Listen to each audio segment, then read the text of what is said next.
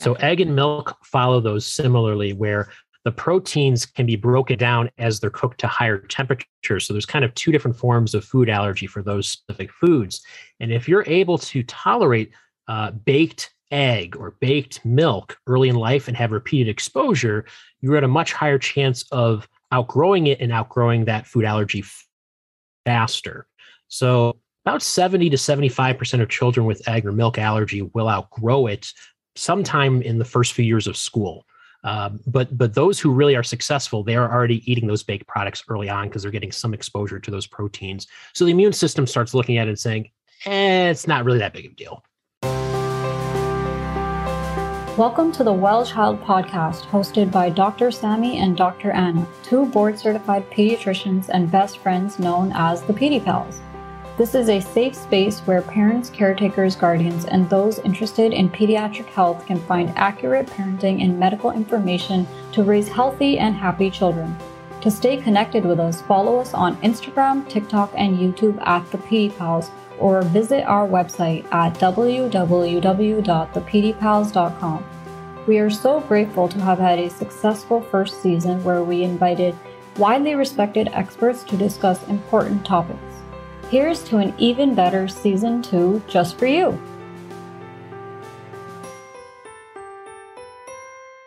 Welcome to another episode of The Well Child. Today, we have a really exciting topic that is a big topic in many parents' lives and it is a big topic in our life too, as two pediatricians. It's going to be all about allergies. And for this episode, we have none other than our newfound BFF online, one of the fellow PED squads, and fellow misinformation fighter, Dr. Rubin. Dr. Rubin is a pediatric allergist immunologist. He earned his Bachelor of Arts in Medical degree from Case Western Reserve University. He has completed his general pediatric residency at the University of Illinois College of Medicine in Chicago and his allergy immunology fellowship at Washington University School of Medicine in St. Louis. He has various publications in food allergy and primary immunodeficiencies in children. We love following him on social media, and both Sammy and I have learned so much from him. He's a wealth of information, and he's one of our favorites online. So don't forget to follow him on all of his social media accounts. So welcome to our podcast. Thank you so much for having me. I feel like it's been a long time coming to be able to talk to both of you. We've been spending a lot of time together online through TikTok, Twitter, Instagram, and to be able to collaborate on a podcast is just really exciting. Yeah. And texting. Don't forget texting. Yes, because as a member of the PED squad that we've come together, we are talking to each other all the time about all the current events with COVID, with general pediatrics issues, all the different Twitter beefs that's going on. We're just, a team now. I love it. Right. It's great. Yeah, it's kind of crazy how it brought us together, but it's been awesome. Like-minded individuals who are very science-based and evidence-based, who want what is best for people. So can't go wrong. Absolutely. And social media is such an isolating world that when you get your people, with you, it just makes it so much better. It feels like you're really in this together. So we appreciate you. Likewise. So before we really delve into all of our questions, because I have so many questions about this topic, because this is really definitely a pain point for a lot of our families.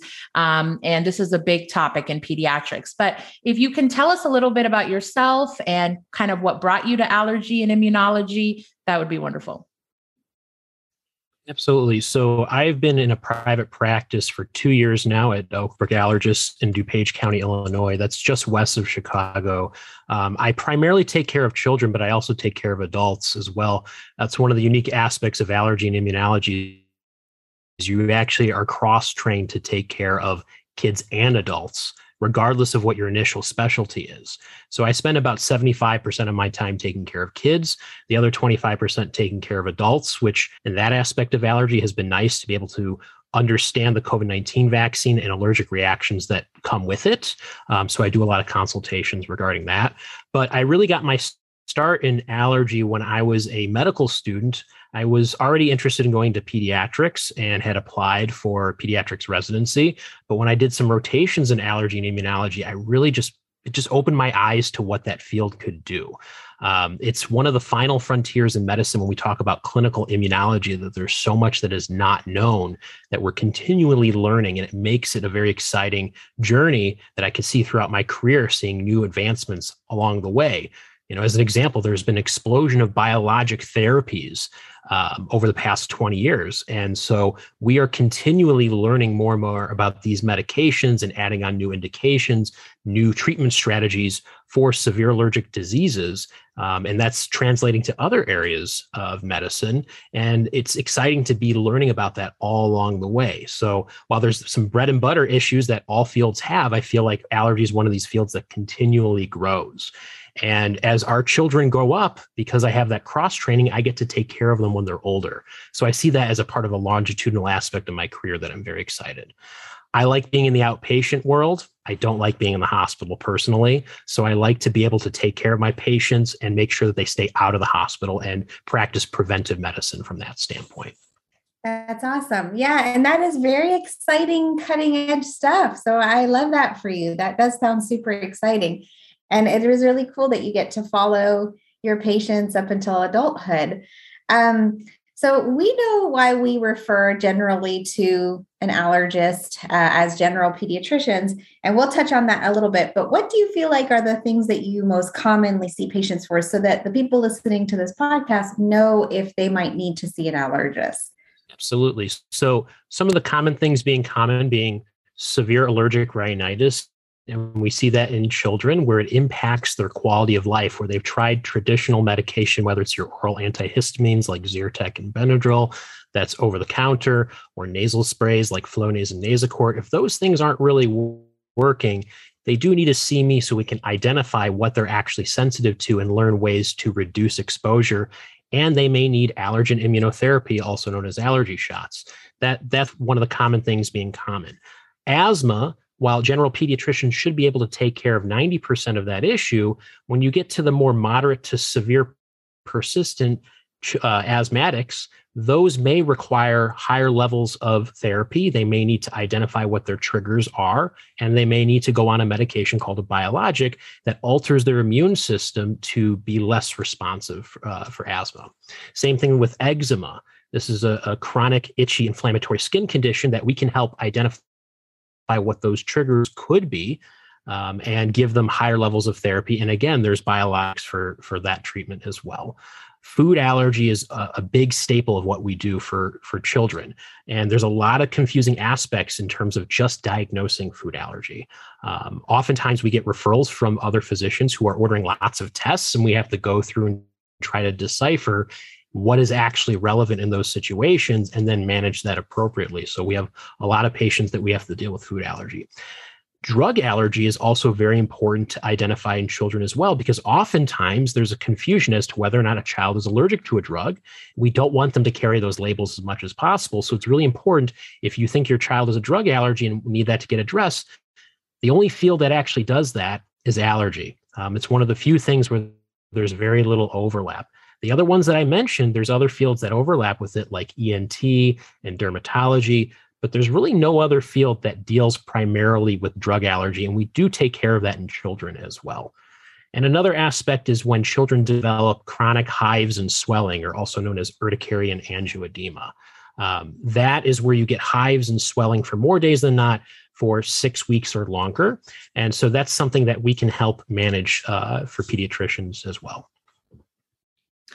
I just, as an offshoot to that question that Sammy just asked, I was just curious if there is a particular age where you start seeing a lot of patients. Is there an age that's too young to see an allergist, or is there a preference that you in your field that is more likely, would be more beneficial?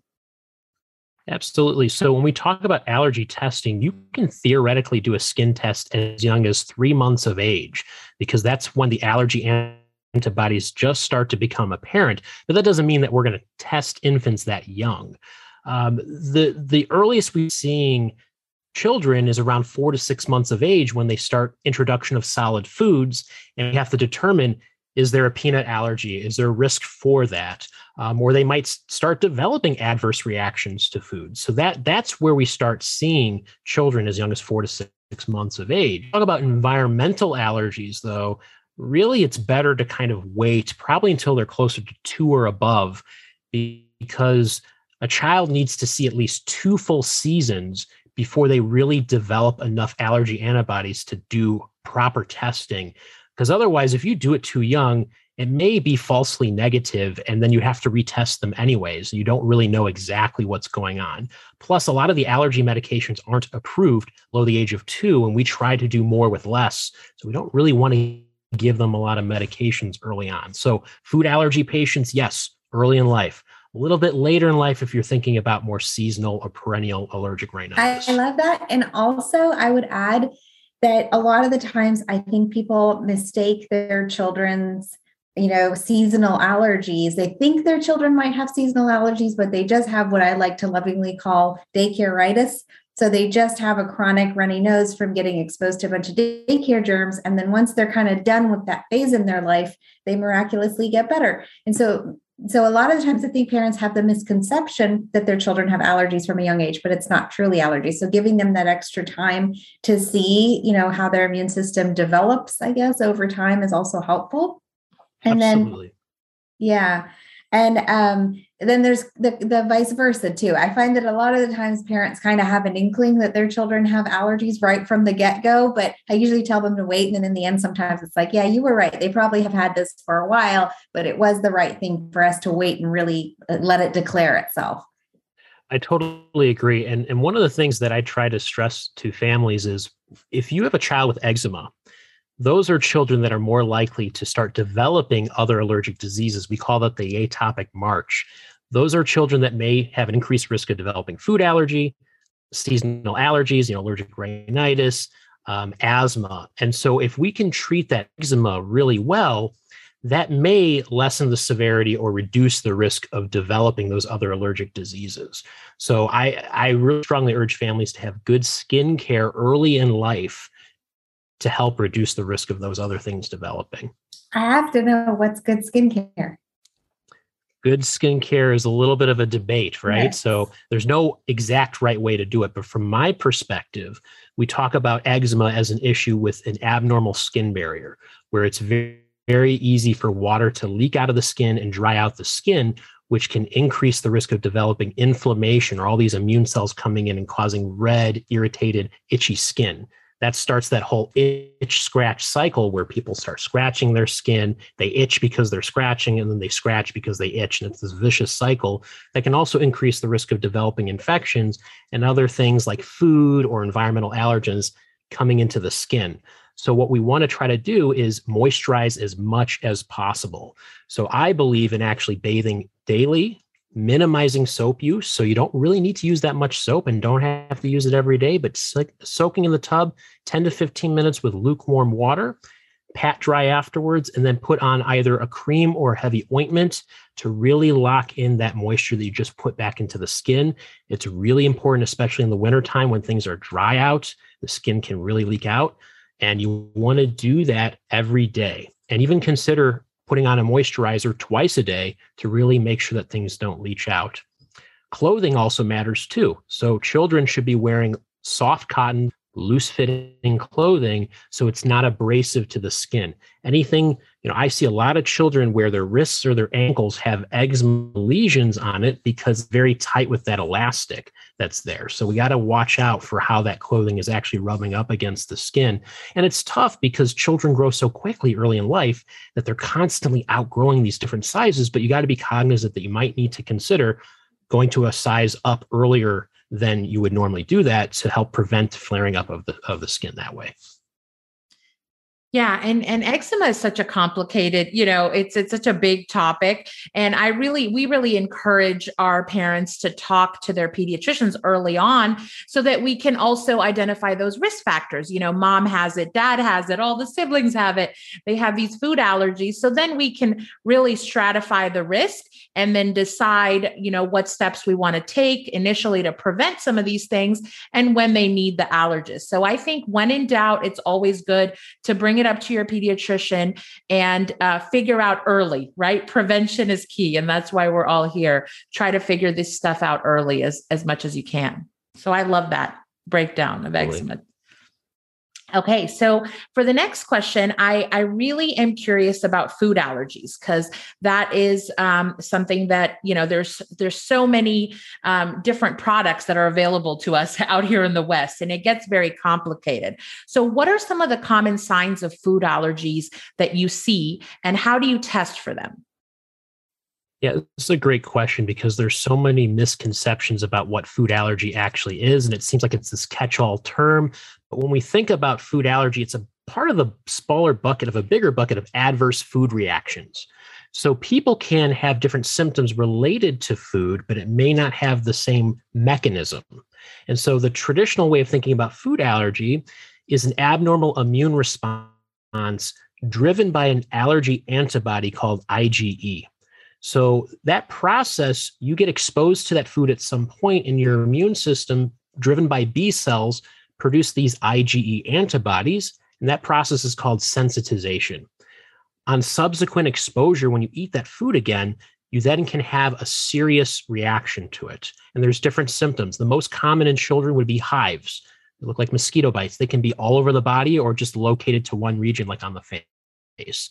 You could have swelling, which is a continuum of hives. It's the same kind of process, but that swelling, if it goes into the tongue and throat, can be potentially life-threatening.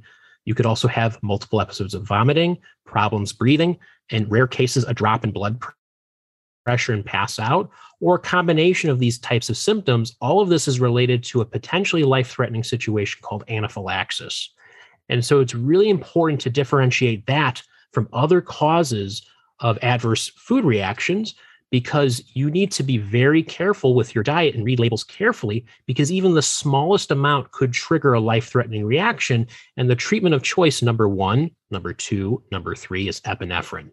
Epinephrine is an injectable medicine, can be life-saving. It acts within 5 to 10 minutes and can reverse that reaction from happening and save someone's life. So it's really important to be able to identify that, which is a potentially it's a reproducible process. You have to identify that and be careful about it, because the testing that is often done is a blood test or a skin test. And for a long time, people were doing panels of foods where somebody had a reaction and they ended up doing multiple foods, measuring that antibody in the blood that could bind to it.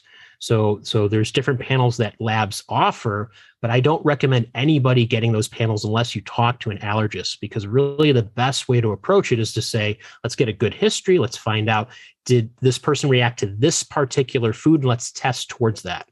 And my approach is I start with a skin test where I take a drop of an extract of like peanut, put it on the skin and see, do we get a hive? Because that indirectly measures that allergy antibody. And that tells us, yes, there's a potential for that reaction to happen. A clinical history plus that skin test is the most approximate way to diagnose a food allergy, outside of doing something called an oral food challenge, where somebody eats that food in small incremental doses over several hours to determine, okay, did they have the same reaction or not, the same type of symptoms? That's the gold standard. But we don't do that in everybody, because that carries a lot of risk for that child. It's a lot of liability. It's a lot of time and resource and effort to do that. So we rely on a story and a skin test to approximate that. The blood test is really meant to look at the risk of having a reaction. And I say that very carefully, because the test doesn't tell you severity. It just says, what's the risk if I eat this small amount? Will I have any kind of symptom that I had mentioned previously? That's it. Nobody can predict whether or not the next time you accidentally eat something, it could be life-threatening. And that's the problem with food allergy, that we have to understand that we don't know if the next time is going to be severe or not. So this idea of having a mild food allergy versus a severe food allergy, to me, is a myth. You just have it or you don't. That's the way I like to think about it, so that everybody takes it seriously, since we don't know what the next reaction is going to be. And so getting that blood test will not only confirm it, tell us that risk, but then we track that over time to see, does that child outgrow the food allergy or not? And depending on which food allergy they have, we have a good sense of which ones may be outgrown, which ones may not be outgrown. That's such a great synopsis. I want to add like a take home message to it. And then I want to add it with the careful verbiage and knowing that you are here, and excuse my dog. And that way, having a specialist here for parents, like they can really listen to this. But Zach and I have actually talked about this before, and we agree, and science agrees, and it's not just him and I that agree, but science agrees that early introduction of solids is extremely beneficial to children and babies in reducing the risk of food allergies. So, for example, a lot of misconceptions is to wait till you're a year old or 2 years to give high allergy foods like peanut and eggs. That's not good. You are increasing the chances of your child actually having an allergy to those foods. So the same goes for the blood test. So a lot of times parents will get scared, like say, for example, I don't know, they're scared their child might have a peanut allergy, so they'll request a blood test. Well, what we see happen, and I know Zach sees it too, and probably to a like 10,000 times more of a degree, is that they might get this blood test for peanuts. It will show some type of positive, reaction, and then they'll avoid peanuts. And then in doing so, you might have actually created an allergy in your child. And where, the next time they get exposed to it, say by accident, when they're at a birthday party where someone brought some Reese's peanut butter cups, they will actually have an anaphylactic reaction. Whereas had you just started to introduce it to them between the ages of 4 to 6 months, you might have built some type of tolerance towards allergies, towards peanuts. So do you feel like that's a good thing for parents? Like, did I kind of word that right? Yeah. And I'm going to add towards that. And that's a really important aspect, because the initial question was talking about testing itself, Yes. And the signs for food allergy. But in terms of prevention, part of it is just don't look for things. Don't go fishing for things and fishing for problems. Because again, what I had said before, the blood test tells us sensitization, doesn't tell us allergy. That's a totally different thing. Allergy is an abnormal immune response to a foreign substance. And these tests without a clinical history, it really doesn't mean much, but could create more problems, like you said. So as a personal story, I had a patient in my fellowship come in who was diagnosed with peanut allergy originally, but they only got that blood test because they reacted to something else. And when they got it for peanuts, it's at a fairly high level, but the kid was eating peanut butter by the spoonful. Like it really wasn't a big deal, but they avoided it for a couple of years. And so when we did an oral food challenge, the child had anaphylaxis. When you have that, it can become reactive over time. So that's what you were saying in terms of we could give someone an allergy that way. So that's true. People often get these blood tests because of eczema, thinking that food really drives it, when in reality, it doesn't drive most of it. Yeah. So you got to be careful about that. So I avoid testing for foods with kids with eczema, because we already know that eczema increases the risk of sensitization significantly. Yeah. Just the four of us, the three of us talking right now, one of us probably has allergy antibody, and it doesn't matter. As long as we're continuing to eat these things, we're not going to have a food allergy. A lot of people are sensitized, and it doesn't really mean much. I've had plenty of patients come in with a blood test for food because they had a stuffy nose chronically, thinking that food triggers that. And there's really no immunologic basis from food causing nasal congestion. Now, as a caveat, in adults, I have seen a lot of people complain of stuffy nose after drinking milk. And that's probably real, but it's not the same kind of immunologic mechanism, IgE mediated, that the test looks for. There's other types of reactions that we just don't fully understand. So when people say they're sensitive to foods, and when children think that they're sensitive to foods, there's not really an immunologic mechanism that we can actually diagram and test for. It doesn't mean that those symptoms aren't real. It just means that the test that we use for it is inappropriate. And we have to listen to people and understand that what they're experiencing is real, but don't go testing for it with the wrong test. Yeah. So yeah, that's so important. And sorry, Anna, I know you've been dying to say something. I'm so sorry. But I really want to hone that into. So take home message here is that you are either very allergic to something, and you'll know because your allergist will confirm that for you, or you might have an intolerance or a sensitivity to something. And so in that case, we always say in medicine, you have to treat the patient, not the test. So say you're somebody who's been having stomach trouble, you are way more likely to fix your tummy troubles by just doing like, just testing on yourself. Like, oh, I just had this banana that didn't sit well. I just had this and that didn't go well. But you know what? I just drank that entire jug of milk and I'm totally fine. That's a way more like a way better way to test your own body than to go do any kind of kit that charges you $200 to send to your house. Oh, yeah. Any kind of blood test that's basically going to give you a list of things that you're probably tolerating really well and going to confuse the heck out of you. Yeah. So that's a really important point. There's these at-home food intolerance tests or food sensitivity tests. And I have to talk a little bit about this because it's circulating all over the place and it's really not scientifically proven. So what those tests are looking for is an antibody called IgG4 that could bind to these foods. That's a different word than IgE. IgG4 is actually a tolerance antibody. So when we eat commonly, how does our body know that it's not something foreign and could kill us? We have to have a way to tolerate it. So those antibodies are made naturally. And so you could get a panel of foods, $200 or so, to that antibody and find, oh my gosh, banana is really high. I really shouldn't be eating it. Well, they just eat bananas all day. So that's why their body just generally makes that. Adult patients, they drink coffee a lot. So I get these things that say coffee is really high is the same kind of example. If you're concerned that a food is triggering symptoms, just take that one food out of your diet for 2 weeks and see, do your symptoms get better? Then put it back in and see, does it get worse? If it does, then you should probably limit consumption of that food.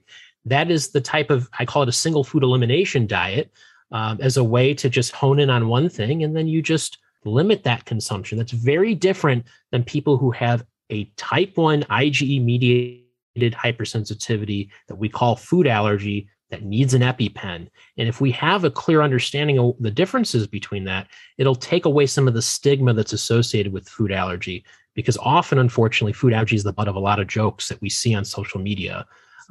Even on like Saturday Night Live or late night talk shows, you'll see this from time to time, when this is a population that these children and adults and the families, they have to change their lifestyles. Otherwise, they could have a potentially life-threatening situation. And unfortunately, there are some people who have fatal reactions every year. It happens. Yeah. And so I don't want people to be living in fear because of it, but we have to all be educated so we can support these individuals. Yeah. And a lot of this, I love all this information. This is all so great because we're dispelling myths here, and I think all of these go around and they just add to the misinformation because people have little bits of information and they're trying to generalize that. And that's when it gets dangerous, when you're generalizing these big concepts for everybody. And we know each body is so unique, So for practicality purpose, if you have a child like that we see, at 4 months, we have this talk with them. We say, okay, given that they have good head control and they can start trying some baby foods, we start early introduction, veggies, fruits, one thing at a time. So we can monitor, if they have any reactions, which we know that initially they might not have a severe allergic reaction. It'll be on subsequent exposures. And then usually I tell them, we go into the other foods like peanut butter, eggs, avocado. We do little taste tests.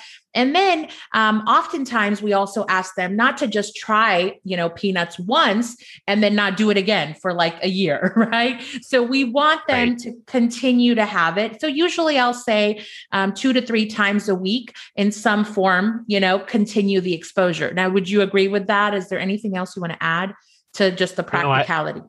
No, I absolutely agree with that. It's really important not only to have early introduction, but regular exposure to make sure that you decrease the risk of developing those food allergies. And the other thing that some families who have a child with food allergy, if they're a sibling, oftentimes they avoid that food thinking that they're going to also have it as well. And I strongly discourage that. Families should be able to encourage feeding the other child, the sibling, those foods. If they're very concerned, go to an allergist and talk about it. But I wouldn't go testing. Again, don't test just to test. Family history of food allergies does not mean that you have to test. A reason to test would be like somebody who has a history of an egg allergy when they're an infant, or if they have moderate to severe eczema. Those would be reasons that you could consider testing limited to basically peanut and maybe tree nuts. Right. Right. And I love that the point that you brought up about the egg, because this is another thing, a lot of kids might have a reaction with eggs or scrambled eggs, but if they eat eggs cooked in a muffin or in another form, they tolerate it well. So we often encourage them, continue to expose them to that protein, because if you cut it out completely, then that could be even more, detrimental, right? Right. So egg and milk follow those similarly, where the proteins can be broken down as they're cooked to higher temperatures. So there's kind of two different forms of food allergy for those specific foods. And if you're able to tolerate baked egg or baked milk early in life and have repeated exposure, you're at a much higher chance of outgrowing it and outgrowing that food allergy faster. So about 70 to 75% of children with egg or milk allergy will outgrow it sometime in the first few years of school. But those who really are successful, they are already eating those baked products early on because they're getting some exposure to those proteins. So the immune system starts looking at it and saying, it's not really that big of a deal. That is such good advice. I just think, I hope everyone listens to this because it's such good advice. To kind of change gears a little bit, how about asthma? So any pearls to offer to the general public about asthma, and what do you feel like children's chances are if they've been diagnosed for outgrowing that? Right. So asthma comes in all sorts of different flavors, unfortunately. There's some children who have very intermittent symptoms. They only need a rescue inhaler. Others who have more persistent symptoms, they've got to take medication every single day. And the triggers vary widely. So if you've got a child who's only relying on a rescue inhaler every so often, they're much more likely to outgrow that problem. But those who take daily medication, they're less likely to outgrow asthma. And oftentimes they may go through periods of their life where they may not rely on it as much. We're learning more and more that it's actually a little more persistent than we think. And so an allergist can help provide some insight on what those potential triggers can be, because a lot of it can be driven by allergies. So we can do testing to figure out what's going on in the environment that they may be sensitive to help reduce some of those exposures. Sometimes allergy shots can be helpful to decrease that immune response. And for those who are very severe, they may need a biologic therapy. So we have that for a lot of children now. There's different types that we can provide based on the type of asthma that they have. We're learning more and more over the last 10, 20 years that there's different types like allergic asthma or eosinophilic-driven asthma. That's a type of white blood cell called eosinophils that could be driving this abnormal immune response that's leading to symptoms of coughing, wheezing, shortness of breath, chest tightness, and decreasing kind of overall functioning to do things like running and playing sports. So it's really important for people to kind of get that sense of what that type of asthma is so we can actually tailor that treatment a little bit better. I like to tell families that you should think about my rule of twos to know if your asthma is well controlled or not. So I tell families, okay, you should not be having symptoms more than 2 days a week, especially over a 4-week period. You should not be having symptoms more than 2 nights a month, waking you up earlier than usual in a given month. You should not be using your rescue inhaler more than 2 times a week. Again, rule of twos. Anything that's going above that, I want them to call me. I want to know about it. So if I need to change their medicine, asthma is a chronic disease that can wax and wane. You may need to have more medicine. And if you come in more frequently, we may be able to decrease your medicine. During the pandemic, oftentimes we were a little bit more conservative to say, well, if we have poorly controlled asthma, there is an increased risk of having severe COVID. So we want to make sure it's under tip-top shape. So we might not decrease your medicine much. But if you don't have that regular follow-up, we won't know how you're doing. And so it's really important for children, especially with persistent asthma, to be seen regularly, probably at least every 6 months. And if it's out of control, we got to see you even sooner to make sure that things are well controlled. Because the worst thing that we could have happen is you have an asthma attack, you need systemic steroids like prednisone. Those have significant side effects compared to taking like an inhaled steroid every day. And we want to keep them out of the emergency room. We want to keep them out of the hospital because asthma is not a benign disease. There can be some very severe consequences that happen to children. And I've seen some of those rare severe cases, and it really is heartbreaking when that happens. Fortunately, it's rare though, but we want to make sure we keep those kids healthy.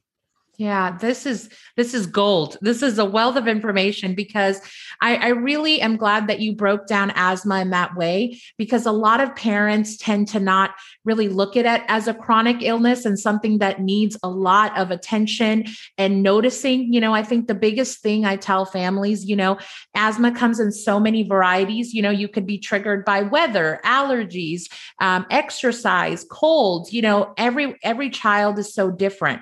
And a lot of parents think, asthma, wheezing, attack, go to the hospital, but you have those cough variant asthmas where kids just cough, right, every night, or they cough so often. So what you said right there, I just want to emphasize those 2 points. That first, noticing is big. Noticing when your child is having symptoms and what's triggering them. That's a big first step to figuring out how we can control it long term. And then also not being quick to stop medicines and treatments, because a lot of times families will say, oh, they're doing better. And then they'll stop and symptoms will return. And then we see them again when they have the next really bad flare up.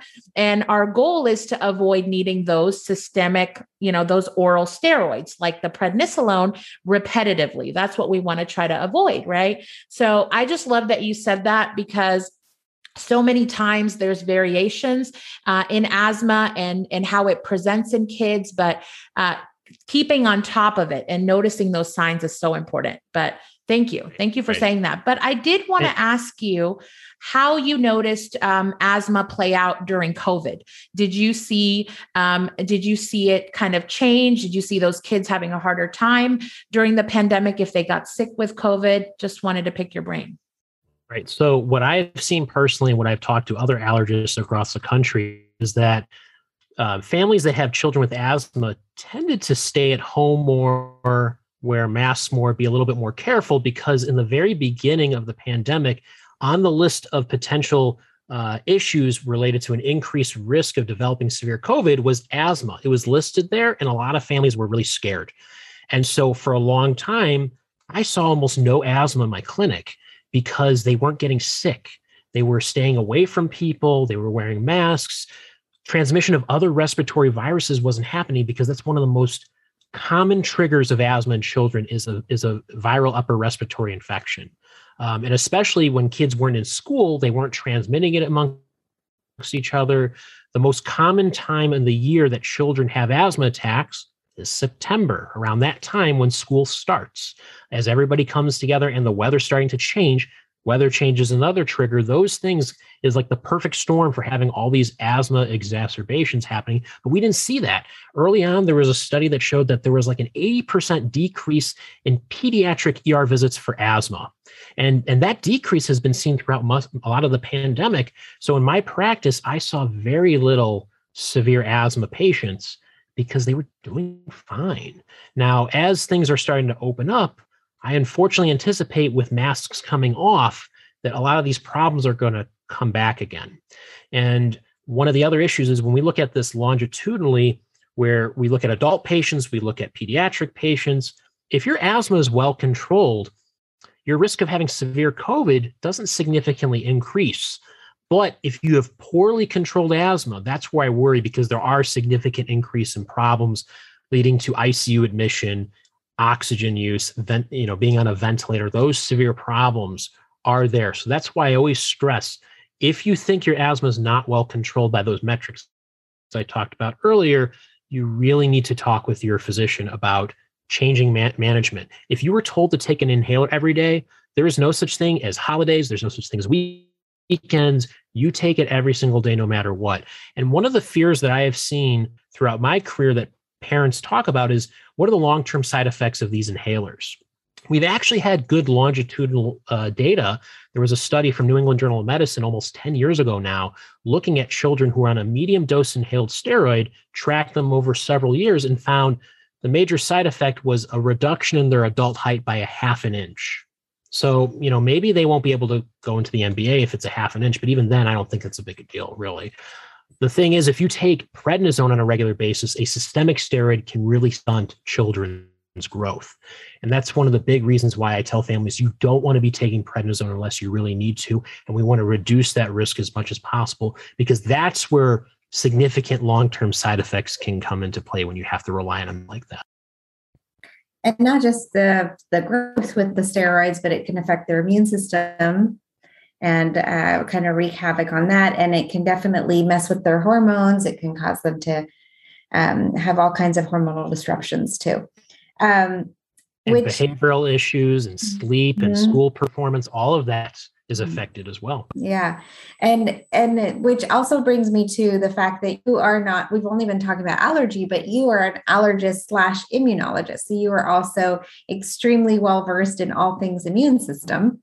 And so a lot of the times I meant to ask, like, Anna, what do you refer patients to the allergist for? And a lot of the times we do refer you to patients to you if we're concerned about their immune system in any way. If they have a family history of an immune deficiency, or if they have, symptoms that make us concerned that their immune system is not working right. And by the way, those are very, very rare circumstances, because I know a lot of times parents are like, my child's getting sick a lot. Is there something wrong with the immune system? But no.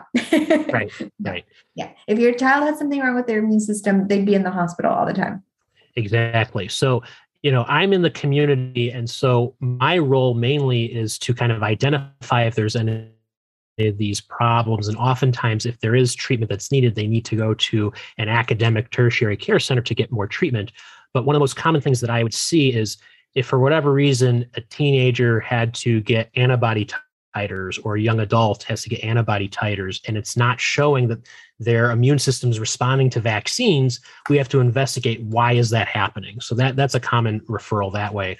Some allergist immunologists will be on staff to look at newborn screening, because there's a very rare condition called severe combined immune deficiency, or SCID, that we now test in every state in the country early on. And if we can identify that, we can treat that, and it can be potentially curative if identified early. So we have to look at that blood test and see. That's very, very rare for that stuff to happen, though. A lot of kids get colds all the time. That doesn't mean that their immune system is not functioning. I mean, there's just bad luck in being in daycare and being in school. 5 to 6 colds a year is not a big deal. We start worrying, though, if they're in the hospital a lot, if they're requiring IV antibiotics, if they're getting all sorts of infections of pneumonia and sinus infections early in life. We worry about that. We worry about these kind of odd infections that can kind of linger. They get thrush after infancy when they're out of diapers. That's kind of unusual. So those types of things, we get referrals to work up and see, could they have something called a primary immune deficiency, where their immune system is just not able to fight off infections. That's not the same as HIV, folks. HIV is an infectious disease. That's a secondary cause of immune deficiency, versus I'm dealing with a genetic issue that's causing them not able to fight off infections. That's great. Yeah, I was curious as to what your general advice is, because, a lot of parents, a lot of children now are able to get the COVID vaccine that are 5 and up. We're still waiting for the younger kids to be able to get vaccinated. But in this current phase that we're at with the pandemic, what's your best advice being an immunologist, specializing in the immune system? This is the big thing that's on all of our minds. What's your best advice for parents during this time? Right. So first off, I have to dispel a myth, which is the fact that people think that there's such a thing as an immune booster. That is not true. Okay. So what we really have to talk about with the immune system is keeping a healthy balance. And so children need to be exercising, sleeping well, eating a well-balanced diet. And we have to do the best we can to minimize stress. Stress is a powerful immune suppressant. It really lowers your ability to fight off infections. So if we are in an environment that's very stressful, that's going to increase the chances of getting infected with viruses like COVID, as an example. Children who are 5 and above can get the COVID vaccine, and it's still showing effectiveness not only against infection, but primarily against severe disease. And we are confident that it'll reduce the risk of having lingering issues or severe issues like multisystem inflammatory syndrome in children, or MISC, or long COVID, these lingering issues, which we do see in kids, unfortunately. So it is really important, if your child has not gotten vaccinated yet, to consider doing so. For the families who, I can empathize with, who have children under 5, we have to do the best we can to make sure those around them are vaccinated, are boosted, that you are a little bit more cognizant of who's around that child who is not able to get vaccinated yet. And so all of those things, I think when it comes together, we will get through this. It's been a tough couple of years. We're in year 3 now, but I am confident in the next couple of months, we'll have vaccines available down to age 6 months. Fingers crossed. I feel like every time we've said that, there's been a setback. So fingers crossed. Fingers crossed. Absolutely. This is why we get along so well, because I was just going to say, me and Sammy always say that. And I'm so glad you cleared up that myth, because a lot of parents come in and tell us, what can I give? What vitamin can I give my child? And we're all like, if there was a magic pill, we would be all on it, but there's no magic supplement. It's good food, nutrition, exercise, sleep, rest, stress management. Those are the basics, right? Another way to think about it is, if you're giving a lot of vitamins and supplements, your body is always attuned to being in a state of homeostasis or balance. And so if you're giving too much of something, then all it's going to do is it's going to get peed and pooped out. It's not going to somehow magically supercharge your T cells and your B cells and your innate immune system and say, okay, now we can see that virus and kill it quickly. It doesn't work like that. Your kidneys and your liver are very fine-tuned to filter all of these things and process them out and just spit it out. It doesn't like having too much of anything, really. So you're just making expensive pee by doing that. So it's different than somebody who's nutritionally deficient.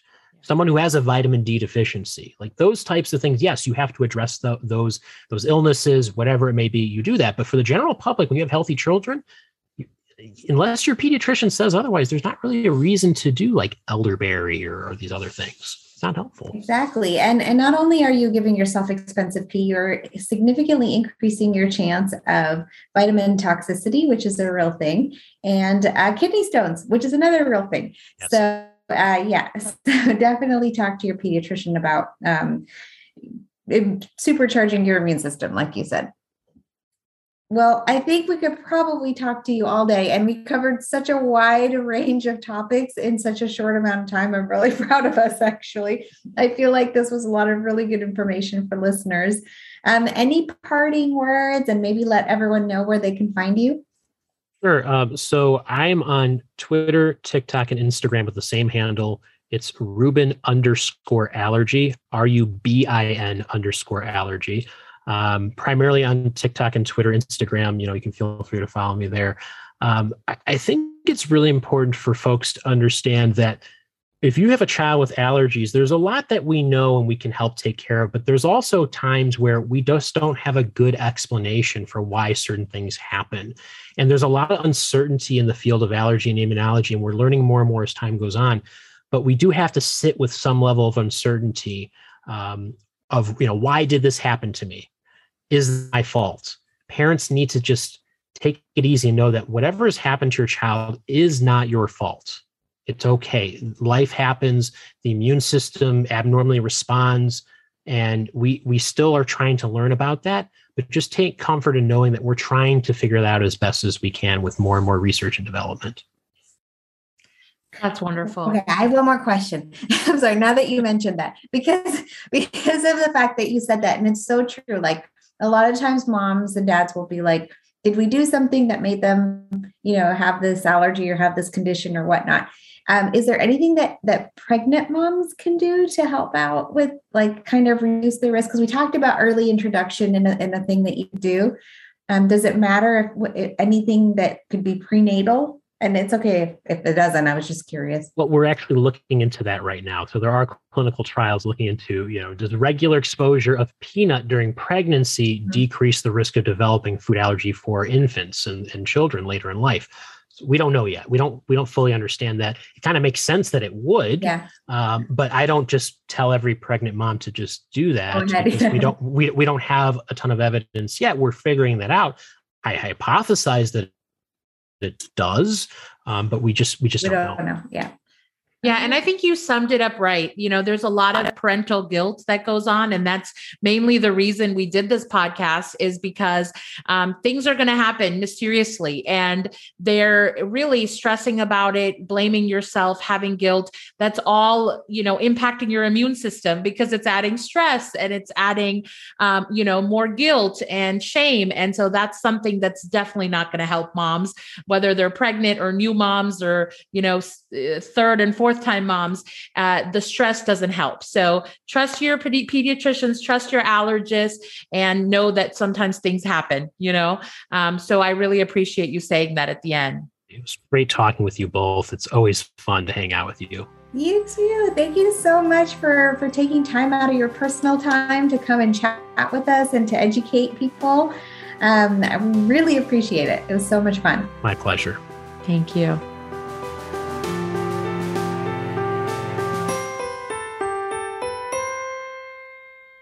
You're tuned in to the Wild Child podcast, brought to you by the PD Pals. The PD Pals is our passion project and not-for-profit company where we aim to educate and empower parents and guardians and offer you accessible health tips.